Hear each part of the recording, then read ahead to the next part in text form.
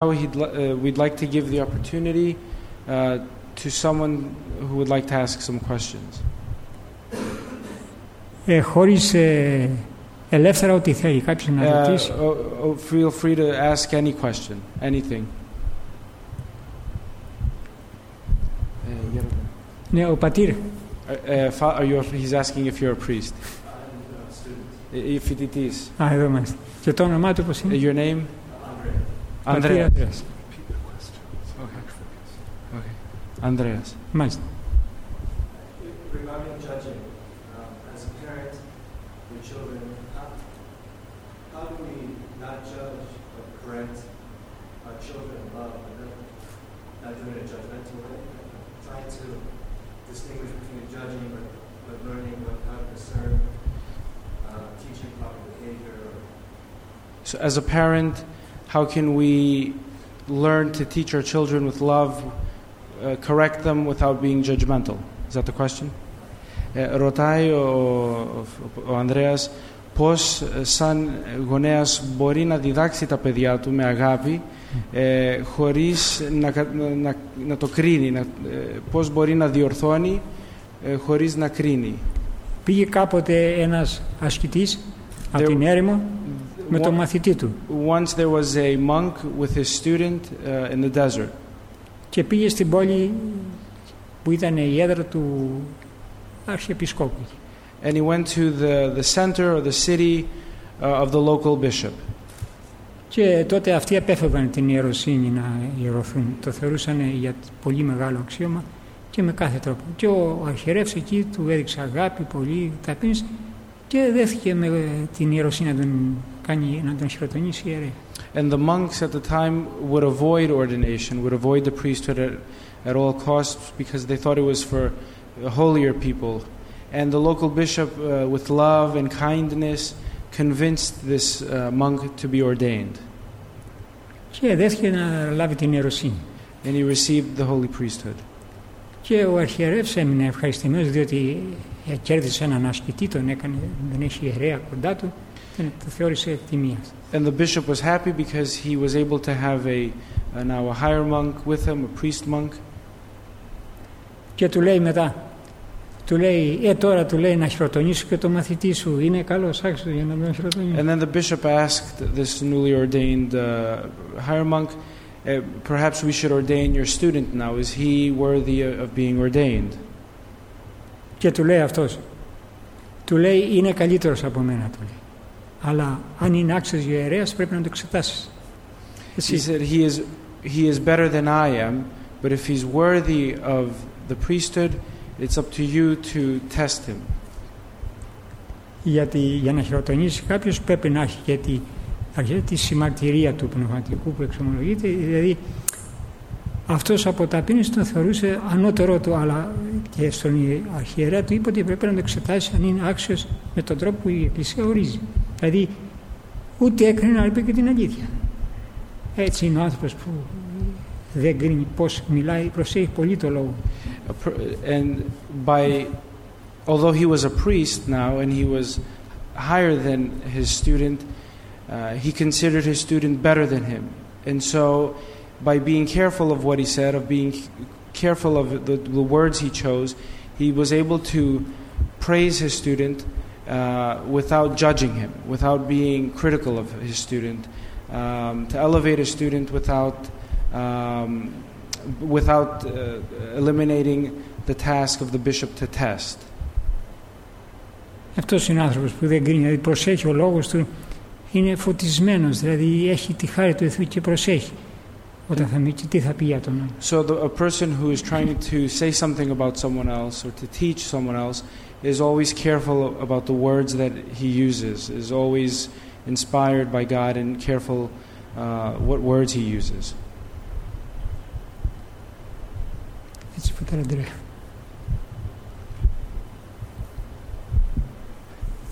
Είναι πιθανό το να μην κρίνουμε να είναι πιο εύκολο από ό,τι νομίζουμε? Γιατί στη σκέψη φαίνεται λίγο δύσκολο, ακούγεται δύσκολο το να μην κρίνεις. It sounds easier. It's easier said than done to not judge your neighbor. asking, is it easier than what we imagine? Είναι εύκολο ή δεν είναι? Το όνομά σου είπαμε? Γεράση. Ναι, Γεράση.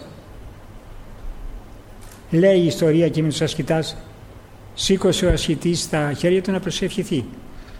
There was once a monk who raised his hands to pray. Και στράφηκε προς Ανατολάς φυσικά.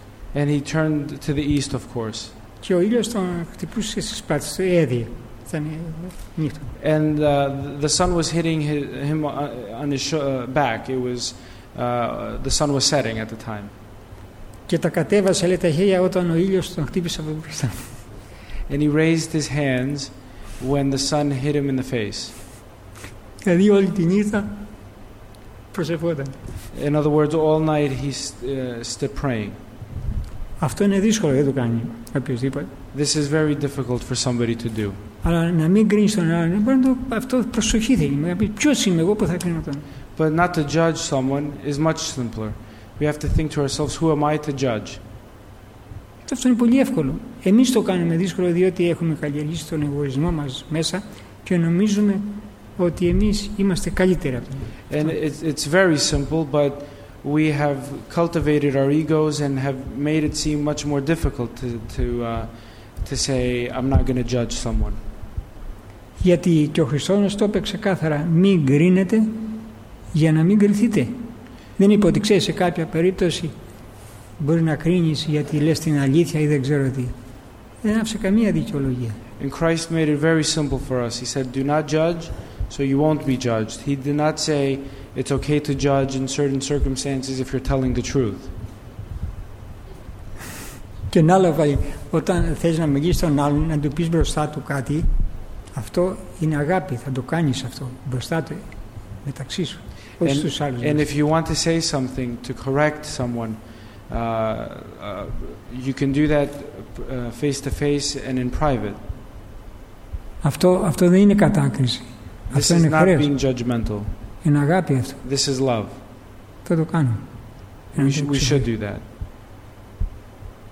Και μάλιστα πιο σαβάς αυτός ο Δωρόθεος, ο ασκητής, λέει ότι κάνει διάκριση στη κατάκριση, καταλαλιά και εξουδένωση. Θα το δείτε. And he said, Saint Dorotheos discerns being judgmental. Η κατάκριση είναι το πρώτο στάδιο. Όταν λες ότι ο άλλος έκλεψε, τον κατακρίνει. So judging someone, saying that somebody has done X, that this person has committed a crime. Ενώ όταν λες ότι αυτός είναι κλέπτης, But to say that someone is a thief, τότε κρίνεις και τη θέλησή του όλων. then you judge also his desire or his will.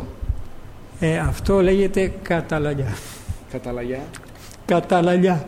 That's called catalaya, and that's a word I don't know how to translate. It's slander. Είναι αυτό πιο βαρύ. Και το τελευταίο στάδιο που είναι ακόμα πιο βαρύ είναι όταν πεις ότι αυτός ο άνθρωπος δεν έχει τίποτα το ιερό μέσα του. Είναι ό,τι πεις κακό για αυτό. And the third stage is when we say that this person has nothing good in him, worthless.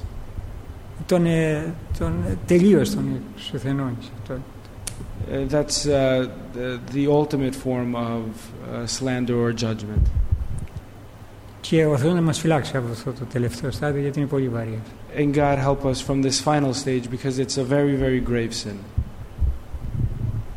Ένας σύγχρονος που έχει γράψει αυτός δεν ήταν ορθόδοξος, νομίζω ήταν αυστριακός για θέματα, έτσι ο τίτλος ήταν λογοθεραπεία, έτσι λέγεται το βιβλίο, λογοθεραπεία. There was once an Austrian person, he was a speech therapist. Και αναφέρει μέσα, εκεί στα στρατόπεδα τότε που υπήρχαν άνθρωποι μέσα και επειδή ανήκαν σε μια φυλή, ήταν Εβραίοι, ήταν αυτοί και τους ζύγιζαν πρωτού τους ρίξουν στους φούρνους μέσα να κόβουν ζωντανοί.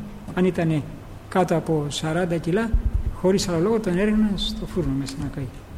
And during the concentration camps, they would weigh the Jews to see how much they weighed, and if they were less than 40 kilos, they would burn them immediately. Και εκεί αμέσα στο στρατόπεδο υπήρχαν γιατροί οι οποίοι έβλεπαν τους ασθενείς και έλεγαν, ήταν η έγραφη πας στην 40 κιλά, γράψε 50.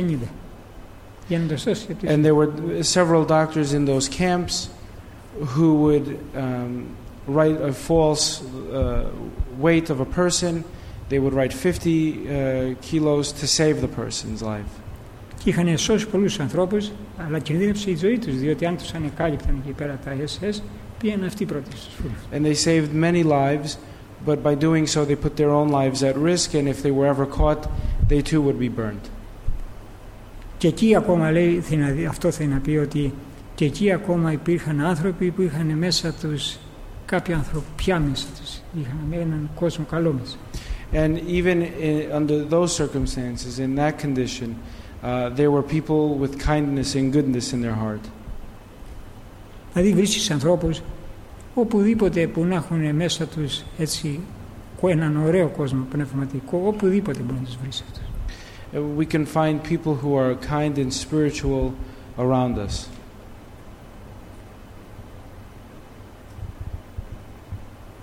Λοιπόν. Anyone else?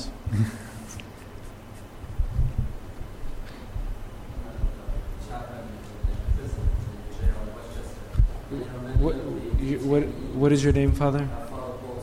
Είναι ο πατήρ Παύλος. Paul. Είναι ιερέας στις φυλακές. Έτσι.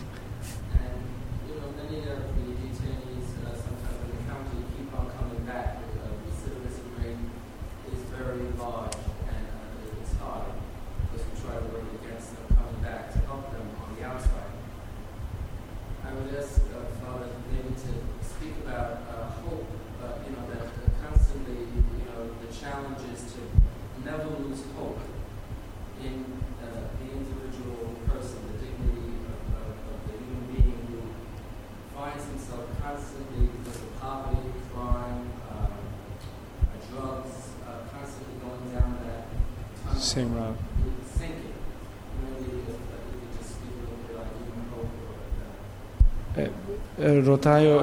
Ρωτάει ο πατήρ Παύλος ότι υπάρχουν πάρα πολλοί στις φυλακές οι οποίοι πολλές φορές βγαίνουν από τη φυλακή και ξανά βρίσκονται στο ίδιο σημείο μετά από λίγο καιρό ή είναι φτωχοί και συνέχεια παρόλο που υπάρχει κάποια βοήθεια βρίσκονται στην ίδια κατάσταση.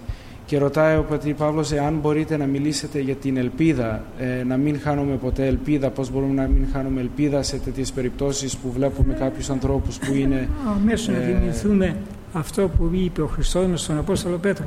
We should think right away of what Christ said to Saint Peter. Και του είπε ο Απόστολος Πέτρος, του λέει, αν ο αδερφός μου κάνει ένα κακό να τον συγχωρέσω έως 7 φορές, έτσι του.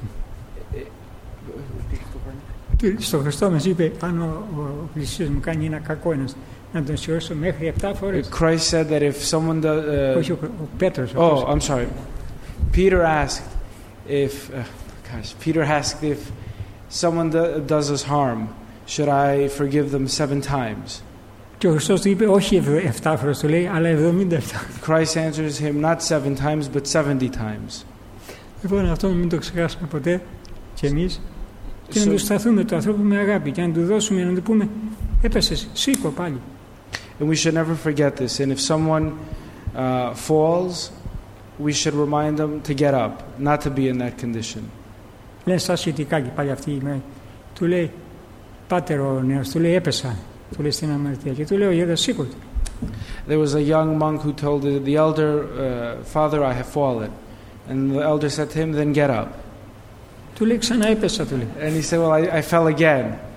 Του λέει, ξανά σήκω. And he says, then get up again. Και του λέει στο τέλος, έως φώτου. Του λέει, έως φώτου σε βρει ο θάνατος, ή σηκωμένον ή πεσμένον. And he said, well, until when? And he said, until death finds you, either standing or on the ground, fallen. Λοιπόν, αφού έχουμε ένα τέτοιο Θεό αγάπης και μας πνέχεται, όσες φορές είναι να χτυπήσουμε την πόρτα, γιατί και εμείς να μην κάνουμε το ίδιο, αυτό που ζητάει. If we have such a loving God who responds to us as many times as we would knock on his door, why shouldn't we do the same when someone is in need?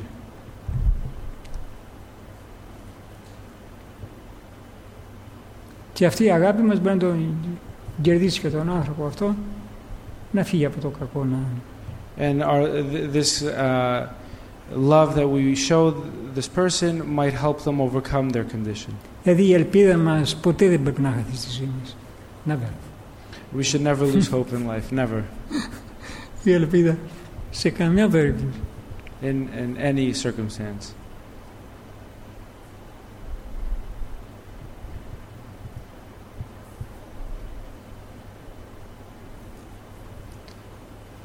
Ναι, μάλιστα, το όνομά σας. Your name?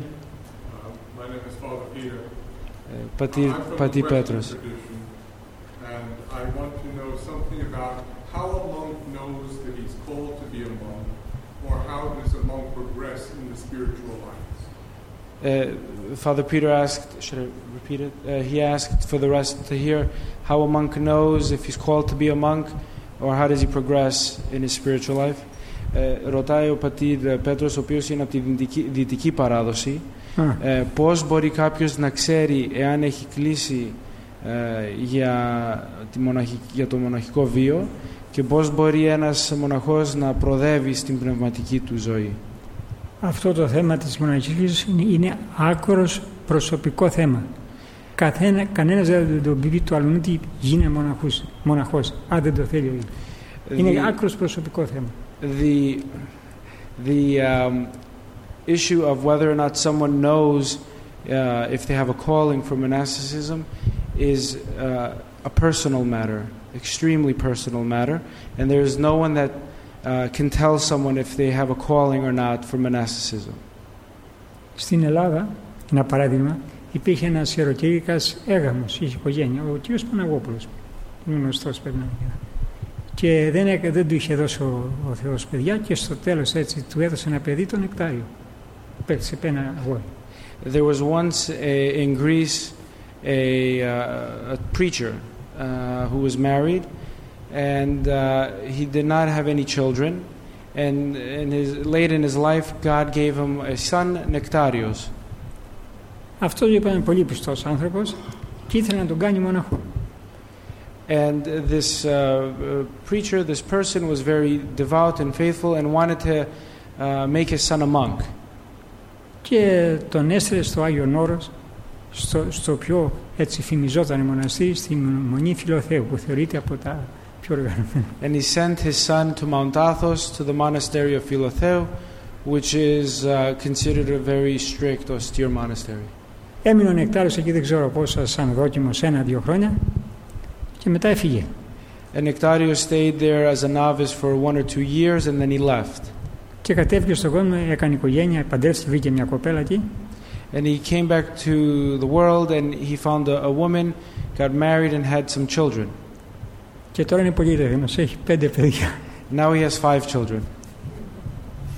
Κάποτε ένα άλλο στα ασκητικά λέει, ένας ασκητής μεγάλος πήρε ένα παιδί από μικρό κοντά του και εκεί προσευχή και τον δίδασε από μικρό. There was once a monk, a holy father, who had with him a small boy by his side, and for years trained him in prayer, in the services. Δεν είχε δει τίποτα άλλο, αυτό τα λόγια που του έλεγε ο ασκητής, τις μετάνοιες, την προσευχή που κάνανε. And this child didn't know anything other than prayer, prostrations. Και αφού πέρασαν μερικά χρόνια, τον πήρε το παιδί και το κατέβασε στην πόλη να δει ότι τι έκανε, δηλαδή πώς πήγε η διδασκαλία του, πέτυχε. And so after many years the monk took this person to the city to see if he was successful, to see how he would react. Και το παιδί όταν βρέθηκε στον κόσμο είδε τους άλλους ανθρώπους, είδε εκεί τα πράγματα που συμβαίνουν στον κόσμο και άρχισε να ρωτάει το γέροντά του. Του λέει τι είναι αυτός, τι είναι τούτο, τι είναι εκείνο. Και είδε και γυναίκα φυσικά που δεν είχε δει. And when he went to the city, he started observing people, how they were, how they interacted, their daily lives, and he started asking the father, what's this, who's this, what's that, and of course he encountered a woman for the first time. Και αφού τον γύρισε εκεί πέρα στην πολιτεία, μετά γύρισαν πάλι στο εισιτήριό του. And after walking around the town for a little bit, they turned to go back to their cell. Και μετά του λέει, παιδί μου, του λέει, από αυτά που είδες εκεί, τι σου άρεσε περισσότερο στον κόσμο? And the elder turned to the novice or the young man and said, out of everything you saw there, what did you like the most? Και του λέει, αυτό που είπες, η γυναίκα. That which you called woman. Και του λέει, πήγαινε στον κόσμο, του λέει, να κάνεις οικογένεια. And he said to them, then go back into the world and start a family. Λοιπόν, αν δεν το έχει μέσα του ο άνθρωπος στην καρδιά του, δεν μένει μοναχός, δηλαδή δεν είναι ακατόρθωτο αυτά, άμα μέσα του. Δεν μάλλον τον πεις εσύ στην διδασκαλία, αν δεν είναι μέσα του στην καρδιά του και δεν τον καλεί, γιατί πρέπει και ο Θεός να τον καλεί και τα δυο να είναι. Δεν γίνεται μόνο. If the person doesn't have it in his heart and he's not called by God, there's nothing you can do to make him remain a monk. There's nothing, whether teachings or services, he will not remain a monk.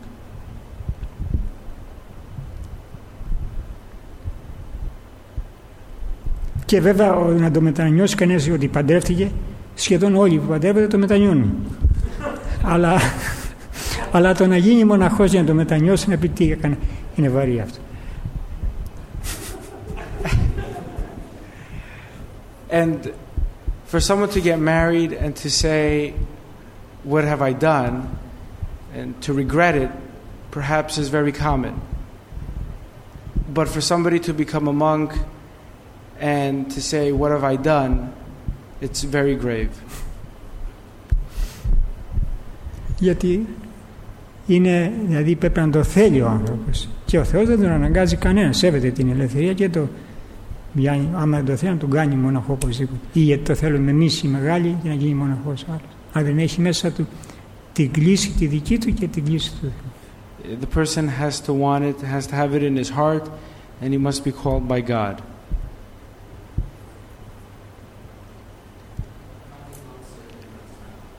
Ρωτάει ο πατήρ Παύλος πόσοι πατέρες είναι στο Σινά. Τώρα είμαστε πάνω από 20 Over 20. Και το βαρύ ότι είναι νέοι άνθρωποι και έχει μέλλον δηλαδή. And most of them are young and our monastery has a future. Over 20. Γιατί εκεί έχει δυσκολία ο τόπος, το περιβάλλον, δηλαδή ένας που έχει ζήσει σε πόλη μεγάλη και εκεί στην έρημο δεν μπορεί, είναι δύσκολο να μείνει. It's very significant to have that many because of the conditions. It's very hard to live at St. Catherine's, especially when somebody comes from a city and has everything, and to abandon this and to come and live under these conditions. Αλλά ο Θεός έτσι η Αγία Κατερίνη διαλέγει αυτούς και τους στέλνει. And God and St. Catherine selects those who can and sends them to us.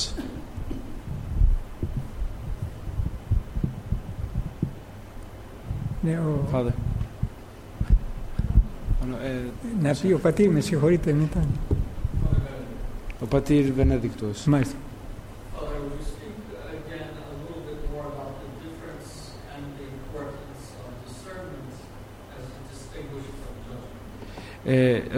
If Father Benedict asked if